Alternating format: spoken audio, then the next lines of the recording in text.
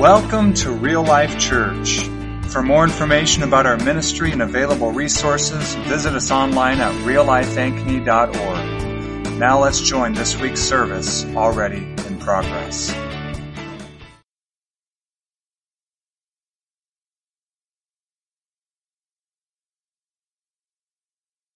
Full of the Holy Spirit. Not just know things about the Holy Spirit, not just have correct doctrine about the Holy Spirit. We certainly want that, but that we would be people who are full of the Holy Spirit. This may be the one subject, or one of the subjects. I don't want to say the one subject. I'm famous for overstating things, I'm sure. This might be one of the most over-talked about subjects, or overstated subjects, or a subject that's given lots of lip service, lots of mental ascension to, but little experience. The Holy Spirit, experiencing, knowing the Holy Spirit. And so, from week to week to week, you may hear some common threads from week to week, okay? And that's okay. For I want the Holy Spirit to get in our consciousness. Bill Johnson, I don't know what I heard him say, is he said something like, whatever you're conscious of, you will manifest. Now that may be an exaggerated statement a bit, but I think there's a lot of truth there. Those that are conscious of problems and difficulty, what do they manifest? Life is hard. It's challenging. Nobody knows the struggles I go through. They're probably down in the dumps and complain a lot. Those who are conscious of the goodness of God and the grace of God and the gospel probably manifest that as well. So I'm convinced that we live, by and large, I'm not saying all the time, and I'm not saying everybody, but I'm saying just generally we live below what is given to us in the Holy Spirit.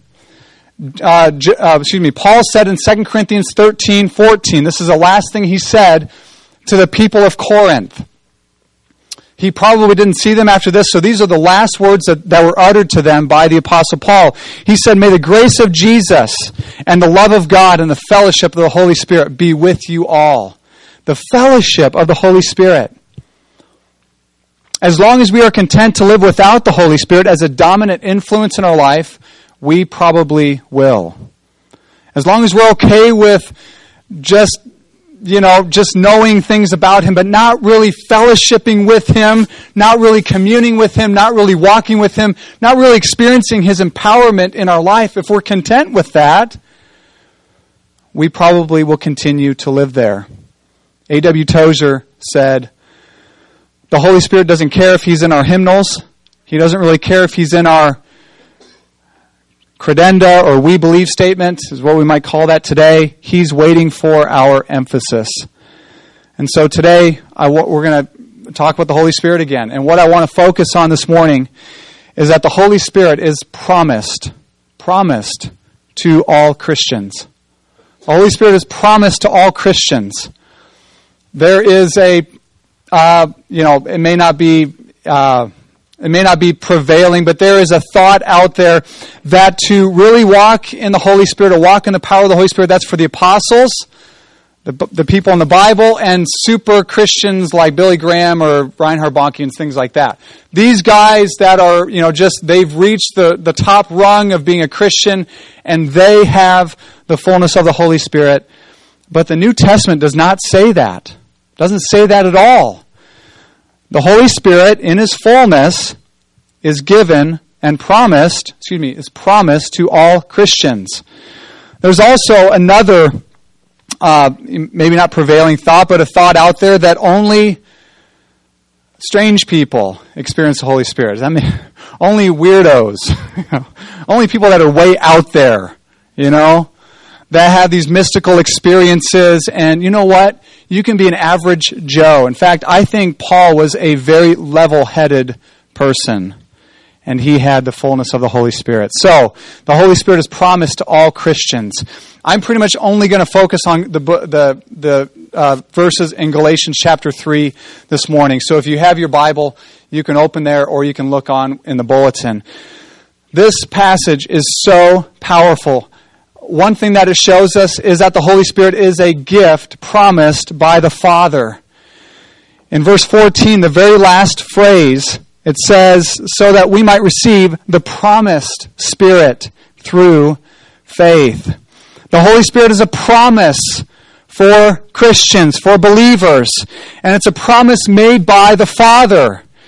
In Acts chapter 2, verse 39, it says the same thing. It talks about the promise of the Holy Spirit.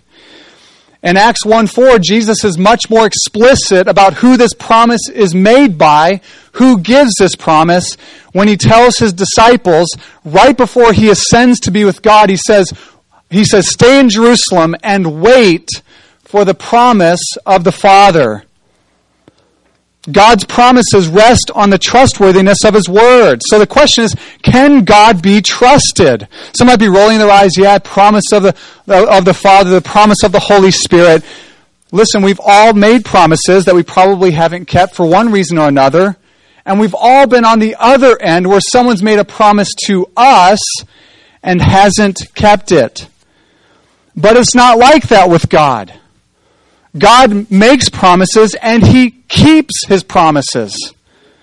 Numbers chapter 23, verse 19, Moses says, God is not a man that He can lie, or a son of man that He can change his mind. Has He said and will He not do? Or has He spoken and will He not fulfill? In other words, God isn't a man that He lies like human beings do. And He's not a son of man that He just arbitrarily changes His mind. You know, we tell somebody we'll do something, we just kind of change our mind and say, hey, I changed my mind on that. Does He say things and then not do what He says? Does He promise and then not fulfill? It's a rhetorical question. It's obvious that He doesn't do that. He makes promises and He keeps His promises. Isaiah chapter 40, a verse that many of us know. It's often quoted, and Peter quotes it in 2 Peter 1. The grass withers and the flowers fade, but the word of the Lord endures forever.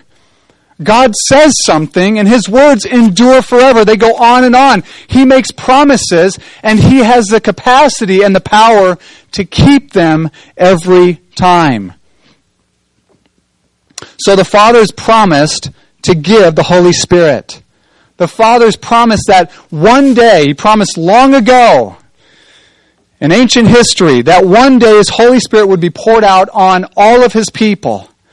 Under the Old Covenant, there were often times where the Holy Spirit would come upon one person or a small group of people for a task. I think of the judges like Samson or Gideon, where it says the Spirit of the Lord came upon them and they did some amazing thing, or the prophets of old. But in Joel chapter 3, 650 years prior to Paul writing this in Galatians 3, the prophet Joel, under the anointing of the Spirit, said, a day's coming, declares the Lord, when I will pour out my Spirit on all flesh. Your sons and your daughters will prophesy. Your old men will see visions, or will dream dreams. Your young men will see visions. Even on your male and female servants, I will pour out my Spirit, and they will prophesy. So the old and the young alike, men and women alike, those who are high up in the socioeconomical ladder and those who are low, the servants as well, will receive the Holy Spirit. In Acts chapter 2, we know that Peter, or maybe we don't know, Peter quotes this in his famous sermon on the day of Pentecost. When he gets up and says, these men are not drunk, this is in fulfillment of what God spoke through the prophet Joel. So God poured His Spirit out.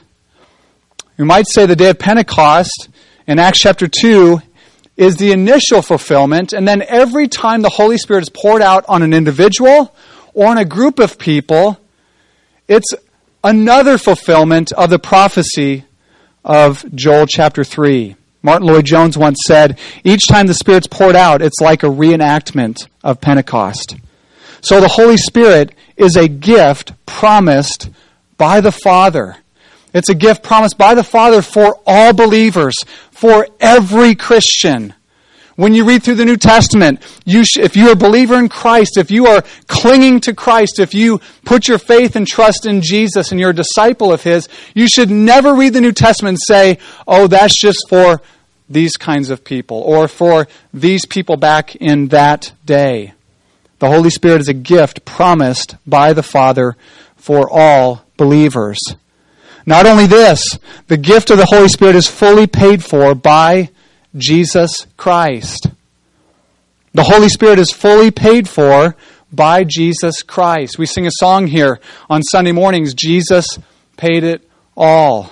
And of course, the last verse in that song talks about when we stand before Christ, when we stand before Him on Judgment Day, that we will sing this song. We'll say these words, Jesus paid it all. Jesus paid it all for us to have eternal life, for us to have forgiveness of sins, for us to have right standing with God now through His blood, and He paid it all for us to receive the gift of the Holy Spirit. Jesus paid the full price for the Holy Spirit to be received by all Christians. And Paul tells us that here in this passage. He says, Christ redeemed us from the curse of the law by becoming a curse for us. For it is written, cursed is everyone who is hanged on a tree. So we were under this curse of the law. We had broken God's law. We still do. We broke God's law. We were under the curse of the law. It's hanging around our neck like a ton of bricks, threatening to sink us at any moment. And Jesus came and bore this curse on our behalf for us. He took it from us because He hung on the tree. Verse 14, it says, so that. Do you guys see those two words at the beginning of verse 14? So that. Jesus did this for a purpose. The purpose was so that we would receive the blessing of Abraham. Gentiles, non-Jewish people, we would receive the blessing of Abraham. But then Paul doesn't stop there. He says that blessing of Abraham was given to us so that. Do you see the second so that in verse 14? So that we would receive the promised Spirit through faith. So Jesus suffered and died on the cross, we see here in Galatians 3, bearing the curse for us so that we would receive the blessing of Abraham, which is right standing with God, being justified by faith, so that we could receive the Holy Spirit. See how the Holy Spirit comes through Jesus. He's paid the price in full for us to receive the Holy Spirit. The Holy Spirit is purchased by Christ, much like forgiveness, eternal life, justification, all of the blessings that we receive in the Christian faith. And this shouldn't surprise us at all, for every blessing from God for the believer has its connection to Christ. Every single blessing that we receive has its connection to Jesus. I remember one time somebody asking me, this is kind of a side note, but, is the gift of healing, when someone is physically healed, does that come through the atonement of Jesus? And I think I said something like, every gift from God is through the atonement of Jesus. There isn't anything that we receive from God as believers that doesn't come through Jesus Christ and the purchased gifts that He's given us in the cross and resurrection. 2 Corinthians 1:21 says, all of the promises of God find their yes in Christ.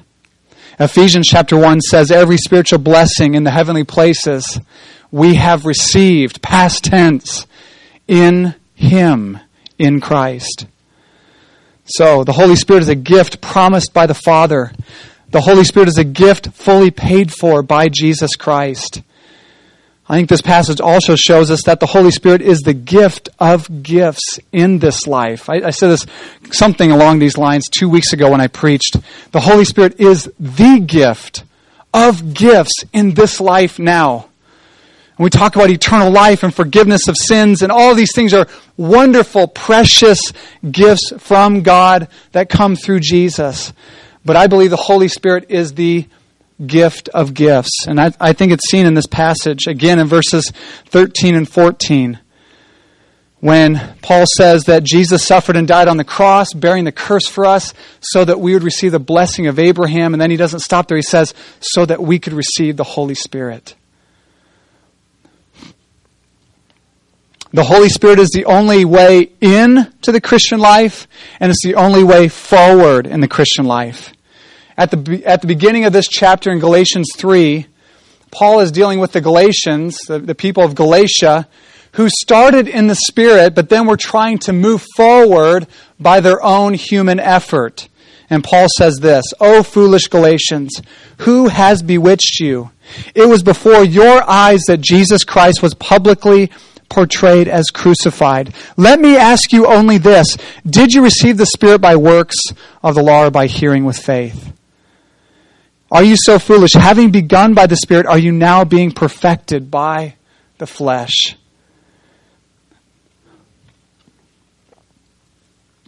You know, I love giving gifts to my children. And I think the Father loves giving good gifts to His children as well. Alyssa and I go out on dates. We try to go out most Thursday nights. It's one of the benefits of having a teenager in the home now. We didn't do this for years. We just didn't go out on dates consistently. But now we do. We go out for coffee or go out for a bite to eat. And oftentimes, before I leave, I'll say to my children, I'll say, you know what? I'm going to bring home dessert tonight. And I would love to share it with you. If we come home and you guys are getting along and you're happy and the house is fairly clean. And you know what? I come home, it's a good way to get the house clean. To keep the house clean, okay? The house is clean when we leave. To keep things clean. But you know what? When I come home and they hear the garage door open, they know Dad has dessert. And they come running out of the house. They hear the garage door open. There's usually 2, 3, sometimes 4 kids. Usually Sabrina's not. She's a little more sober about things. You know, she's been watching the kids for the last 2 hours. So, but the 2, 3, 4 kids are running out into the garage. "What do you have, Daddy? What do you have?" You know, I pick up ice cream or cookies or something. I love giving. I love that. I love that. I do. I love giving them dessert on Thursday nights. It's so special for me. And in the same way, the Father loves giving gifts to His children. Good things. Not just what we want, but what He knows that we need. The Father overflows with joy in the giving of this gift of the Holy Spirit. Just like I overflow with joy as I'm giving my children dessert on Thursday nights, the Father overflows with joy. I love this sermon in Acts chapter 2 where Peter's preaching, and it says this, it says that Jesus ascended to the Father and received from the Father the Holy Spirit, and Jesus poured Him out. And I just had this sense that like Jesus ascended to the Father, and the Father said, "I'm so glad you're here. Here's the Holy Spirit. Give Him to them." Right? Are you with me? Okay, I think sometimes we have this idea that the Father's a stoic, grandfatherly, stern man up in the sky somewhere, and He's fairly reluctant to give us things. I don't think we should see the Father that way at all when we come to Him through Jesus Christ. He is pleased to give us the Holy Spirit. Luke chapter 11, in this in a teaching on prayer, Jesus says, "You being evil parents, an evil father," he's talking about me, a father. "You being an evil father, you know how to give good gifts to your children." You know what it says after that? "How much more does your Father give the Holy Spirit to those that ask Him?" How much more does your Father give the Holy Spirit?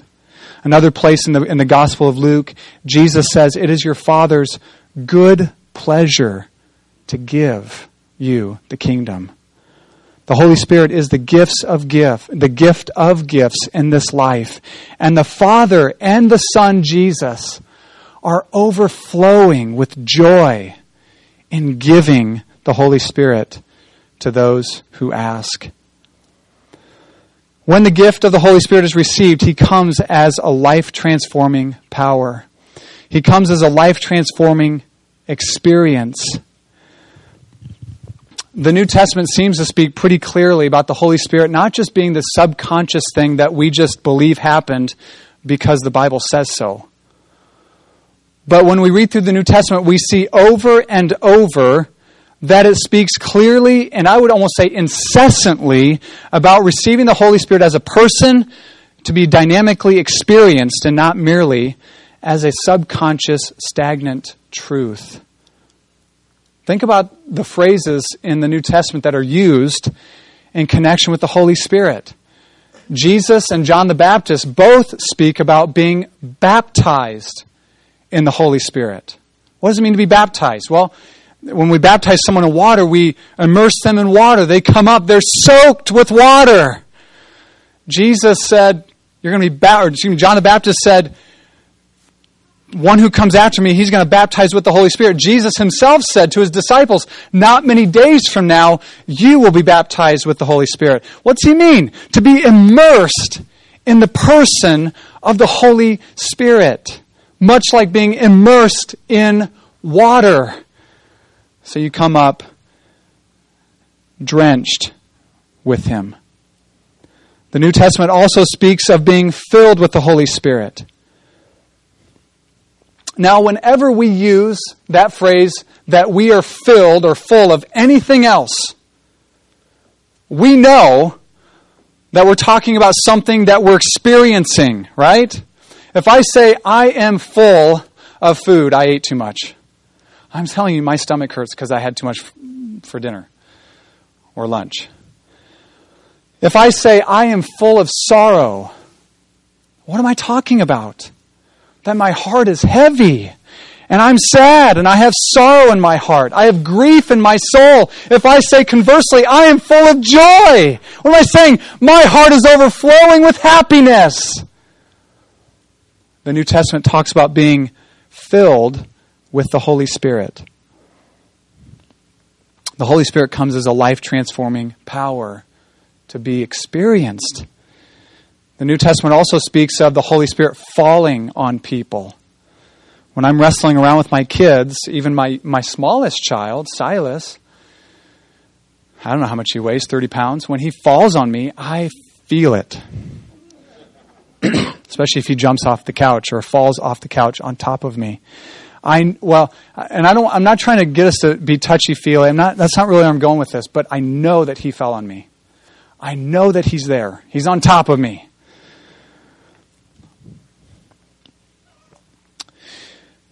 In our text today, in the last phrase again, it says, so that we might receive the promised Spirit through faith. So that we might receive the Holy Spirit, who's a person, into our life, like we would receive a person into our home. If we receive a person into our home, hopefully we don't ignore them or not even know that they're there. We receive a person into our home, and if they're an honored guest, they're there. We cater to them. We want to bless them. When we receive the Holy Spirit, we're to receive Him as a life-transforming, powerful person that we experience. When we receive the Holy Spirit, it results in evidences. When we receive the fullness of the Holy Spirit, it results in evidences. John Piper said this in a sermon. He said, every text in the book of Acts where the Holy Spirit works in believers, it is never subconscious. In Acts, the Holy Spirit is not a silent influence, but an experienced power. Believers experienced a baptism in the Holy Spirit. They didn't just believe it happened because an apostle said so. You know? They didn't just believe it already happened because someone told them it happened. They experienced it as a reality, something that happened to them. The Holy Spirit came upon them, and they were filled. Even a passage that oftentimes is used to talk about the mysterious work of the Holy Spirit, the unassuming work of the Holy Spirit, I just don't buy it. John chapter 3, where it says, the wind blows where it wills, you see where it comes from, you see its influence, but you don't know where it came from and where it goes. But the wind, right? You see the wind. You know the wind's blowing on you. You see it blowing in the trees. Or last week, you see it blowing trees down. right? When the Holy Spirit comes, you know it. There's a reality to it. He's a person that blows. He fills us. He falls on us. We are to be baptized in Him. We're to know Him and allow Him, or we're to know Him and be transformed by His power. And I think this meets our pressing need of the day. Each one of us here, none of us have arrived. None of us have arrived, okay? Every single one of us, Matt confessed earlier, and every one of us could get up here and confess faults from this past week. Every one of us. We are powerless to change ourselves. We need the Holy Spirit's influence, don't we? Don't we need His life-transforming power renewing us, refreshing us, changing us, setting us free, like it says in 2 Corinthians chapter 3, where the Spirit of the Lord is, there is freedom, there's liberty. Liberty from what? From sin? From selfishness? From doing things our own way?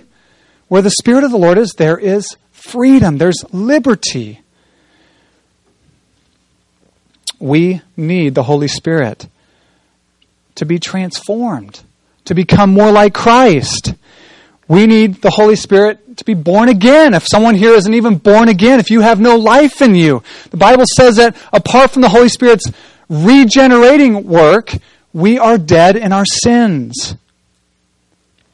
We are powerless to fulfill God's will, obey His commands, or please Him in any way at all apart from the Holy Spirit. And the world is desperate for the revelation of Jesus Christ coming through those living in the reality of the Holy Spirit. The world is desperate, not just to hear things, but to have this, to interact and encounter someone who has this powerful interaction, this powerful anointing of the Holy Spirit. Those who are living in the reality of the Spirit, where we are, like I said earlier, manifesting the Holy Spirit. Anyone can complain about politics, right? Anyone can complain about the political climate of our culture, about the economic climate of our culture. Anyone can complain about a car that's not working or being short. I guess if you're short on cash. Many people can complain about being short on cash. I mean, that doesn't take any help from the Holy Spirit. But what does take help from the Holy Spirit is blessing and praising the Lord and living a life of worship. We sang the song at the very end. I love that. Giving thanks. Many people drink water and turn and thank the clouds, or they don't thank anybody or anything. They certainly don't thank God. So we need the Holy Spirit. The Holy Spirit is a promise from the Father, paid for by the Son. It's the gift of all gifts in this life. He comes to transform us by His power, and this meets our pressing need today. Well, here's the thing. You can't buy Him. You can't be good enough to earn Him. All you can do is receive Him by faith. Amen? You can't buy Him. I can't remember the guy's name in Acts chapter 8. He tried to do that. Or he tried to buy something from Peter, this anointing that Peter had of the Holy Spirit. He said, "Can I give you some money for that?" And Peter said, "You are lost. Can't buy Him. You can't be good enough for Him. You can only receive the Holy Spirit by faith." And really, honestly, up until now, I haven't really differentiated between being a believer and not a believer, because I don't know if it really even matters how we receive the Holy Spirit. We come to Him in exactly the same way. We come to God through Jesus in faith to receive the Holy Spirit. There's two things I want to say up front or right now before I move on, and then I'm going to close our time here this morning. The New Testament seems to indicate that bona fide born-again Christians can have the Holy Spirit in a sense and yet not receive Him in fullness. In Acts chapter 8, Philip comes to the city of Samaria. He preaches the gospel. People are receiving Christ. They're baptized. And then the apostles come later, because they hadn't, it says, received the Holy Spirit. Peter and John prayed for these people in Samaria, and they received the Holy Spirit. In Acts chapter 19, a very similar situation with Paul in the mix. And also in Acts, there are multiple times where believers receive a fresh filling or outpouring of the Holy Spirit. So today, I don't want you to be in here and say, you know what, I've had this experience a while ago, so I'm good. I want you to get in the habit, just like we should come and prepare our hearts every morning in light of the gospel. I want you to get in the habit of coming and getting before God and receiving a fresh filling of His Spirit every day. This is going to be a message on its own, but Ephesians 5:18 says, keep being filled with the Spirit. So here's what I would have you do this morning. And I want to do this together, okay? We receive the Holy Spirit by faith. We receive Him by faith. We can't pay for it. We can't be good enough to earn Him. We receive Him by faith. So how do we do this? First, faith must be rooted in the promise of the Father. Faith must be rooted in the promise of the Father. In other words, faith must be rooted in God's words and not our feelings. In Acts chapter 2, verse 39, it says, this promise is for you and your children and your children's children and to all who the Lord calls to Himself. Our faith, brothers and sisters, our faith, as we want to receive the Holy Spirit afresh, as we want to come to God and receive the Spirit of God, this promise of the Father, our faith must rest and be founded on God's Word. Unless your faith is resting on and founded on God's Word, you do not have a biblical faith. You just don't. It's resting on something else. On the shifting sands of your emotions, on the ups and downs of your circumstances. It must be rooted in God's Word.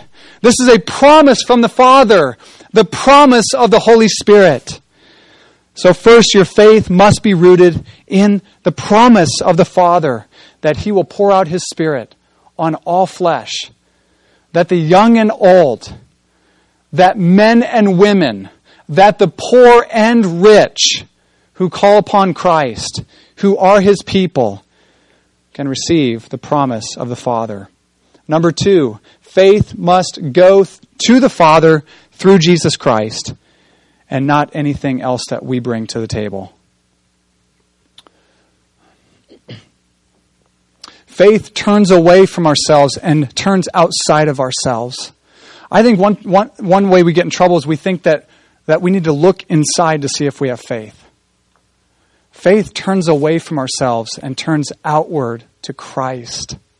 We look away from us and we look to Jesus and His perfect righteousness and what He accomplished on the cross and His resurrection. And we say, because of that, Father, I come to you. Because of what He's done. Not because I feel faith rising up. Faith doesn't, I don't know that we feel that all the time. We often don't. We turn to Christ. We look to Him. We say, because of Him, I'm coming to you, Father, to receive. Number 3, faith receives the Holy Spirit as a gift. Faith receives the Holy Spirit as a gift. You know the old hymn, Rock of Ages? Nothing in my hands I bring. Nothing in my hands I bring. Simply to the cross I cling. Nothing in my hands I bring. I heard one person say, faith, when we come to God to receive anything, we come with the empty hands of faith. I'm not coming to bring Him something like He needs something from me in order to seal the deal, in order to close on this gift, in order to somehow pay for part of it or any of it. We come to God through Jesus to receive the Holy Spirit as a gift. And I would suggest not as a gift like a child in wealthy America, in a family that has a lot, receives another gift at Christmas time. to at some point throw in the closet with all of their other things they've received. All right? Rather, we should come to God through Jesus like a child in rural Ethiopia who hasn't had a drink in 2 days, and someone comes with water. And until you feel your desperation for God and for His Spirit, you won't come like that. Like one who is parched and thirsty, looking for a drink. Jesus put it this way in John 7, "If anyone is thirsty, let him come to me and drink." And you might say that is, if you want to sum up the condition that we need to have in our heart to receive the Holy Spirit, if anyone is thirsty, let him come to me and drink. And he who believes in me, out of his heart will flow rivers of living water. If anyone is thirsty, let him come and drink. Jesus said in Matthew chapter 5, "Blessed are the poor in spirit, for theirs is the kingdom of heaven." It doesn't matter if you're poor or rich materially. We are to come to God poor in spirit, empty-handed, saying, "God, I need what you have. I need what you have. I need your Spirit. I need you." And number 4, faith receives with gratitude. Faith receives with thankfulness. Nothing honors, well, that's an overstatement. I'm the champion of overstatements. It really dishonors me as a dad when I bring something to my children and I'm glad to give it to them. And they look at it, they kind of look at it like, "What is this?" Or "This isn't what I wanted." Or "I want this instead." Or "So-and-so has that." Conversely, nothing honors me, or almost nothing honors me more than when I give my kids something and they receive it with joy and gratitude. Imagine just putting that imagery on God.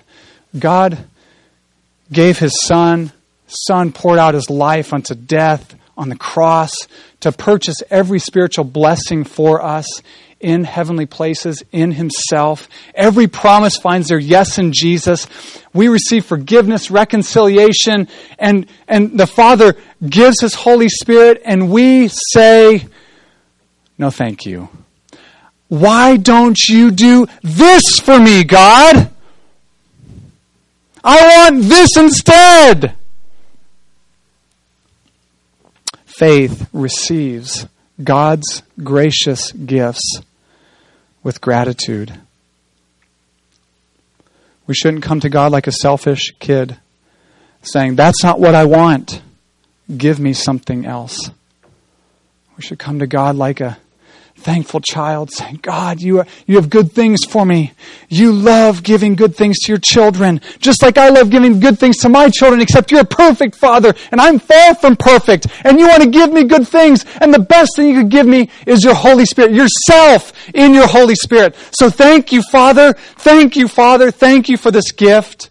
And receiving with gratitude, coming to God based on His promise through Jesus, receiving the Holy Spirit as a gift and giving thanks to God for His gifts. That's how we receive the Holy Spirit. But, I didn't put this, but it's just coming to me again. If anyone is thirsty, why don't you stand with me? If anyone is thirsty, Jesus says, let him come to me and drink. Don't answer, okay? I mean, you can if you want, I guess, but I'm not asking for answers. Are you thirsty for God? Are you thirsty for His Spirit? Are you thirsty for His presence? Are you thirsty for Him to come and bring His life-changing power into your life? To bring the radical and powerful and glorious change that only He can bring? Jesus says, if anyone is thirsty, let him come to me and drink. And he who believes in me, out of his heart will flow rivers of living water. Let's pray. Father, we just come like thirsty children today. We want to receive from you. We come like thirsty children to drink today. We thank you, Father, for your promise of the Holy Spirit. We thank you, Jesus, for your perfect work on the cross to redeem us from the curse of the law so that we could be blessed and so that we could receive this wonderful, amazing blessing of your Holy Spirit. We thank you, Holy Spirit, that your presence in our lives is precious beyond words, and we want to value you, and we want to value you even more. We want to experience and know your presence and your power, your renewing work in our lives, so that we can manifest you wherever we are. Love, joy, peace, patience, kindness, goodness, faithfulness, gentleness, and self-control. So that we can be bold, loving, kind, winsome witnesses of Jesus through your power. And so, Father, we just come like thirsty children, based on your promise, based on the work of Christ, with empty hands. We have nothing to give to you in order to procure this gift. Jesus has already done it. So we just come to receive today. Pour out your Spirit, Father. We ask, release your Spirit upon us afresh today. Through Jesus, according to your promise, that we would be people full of the Holy Spirit. That we be people that don't just know about the Holy Spirit, but people that are full of the life and the resources and the power of your Spirit. So come, Holy Spirit, today, and be pleased to fill us afresh in order that we may live lives that glorify Jesus all the rest of our days. We pray this in Jesus' name. Amen. I want to say these words of Paul, 2 Corinthians 13, verse 14. May the grace of our Lord and Savior Jesus Christ and the love of the Father and the fellowship of His Spirit be with you all. You're dismissed.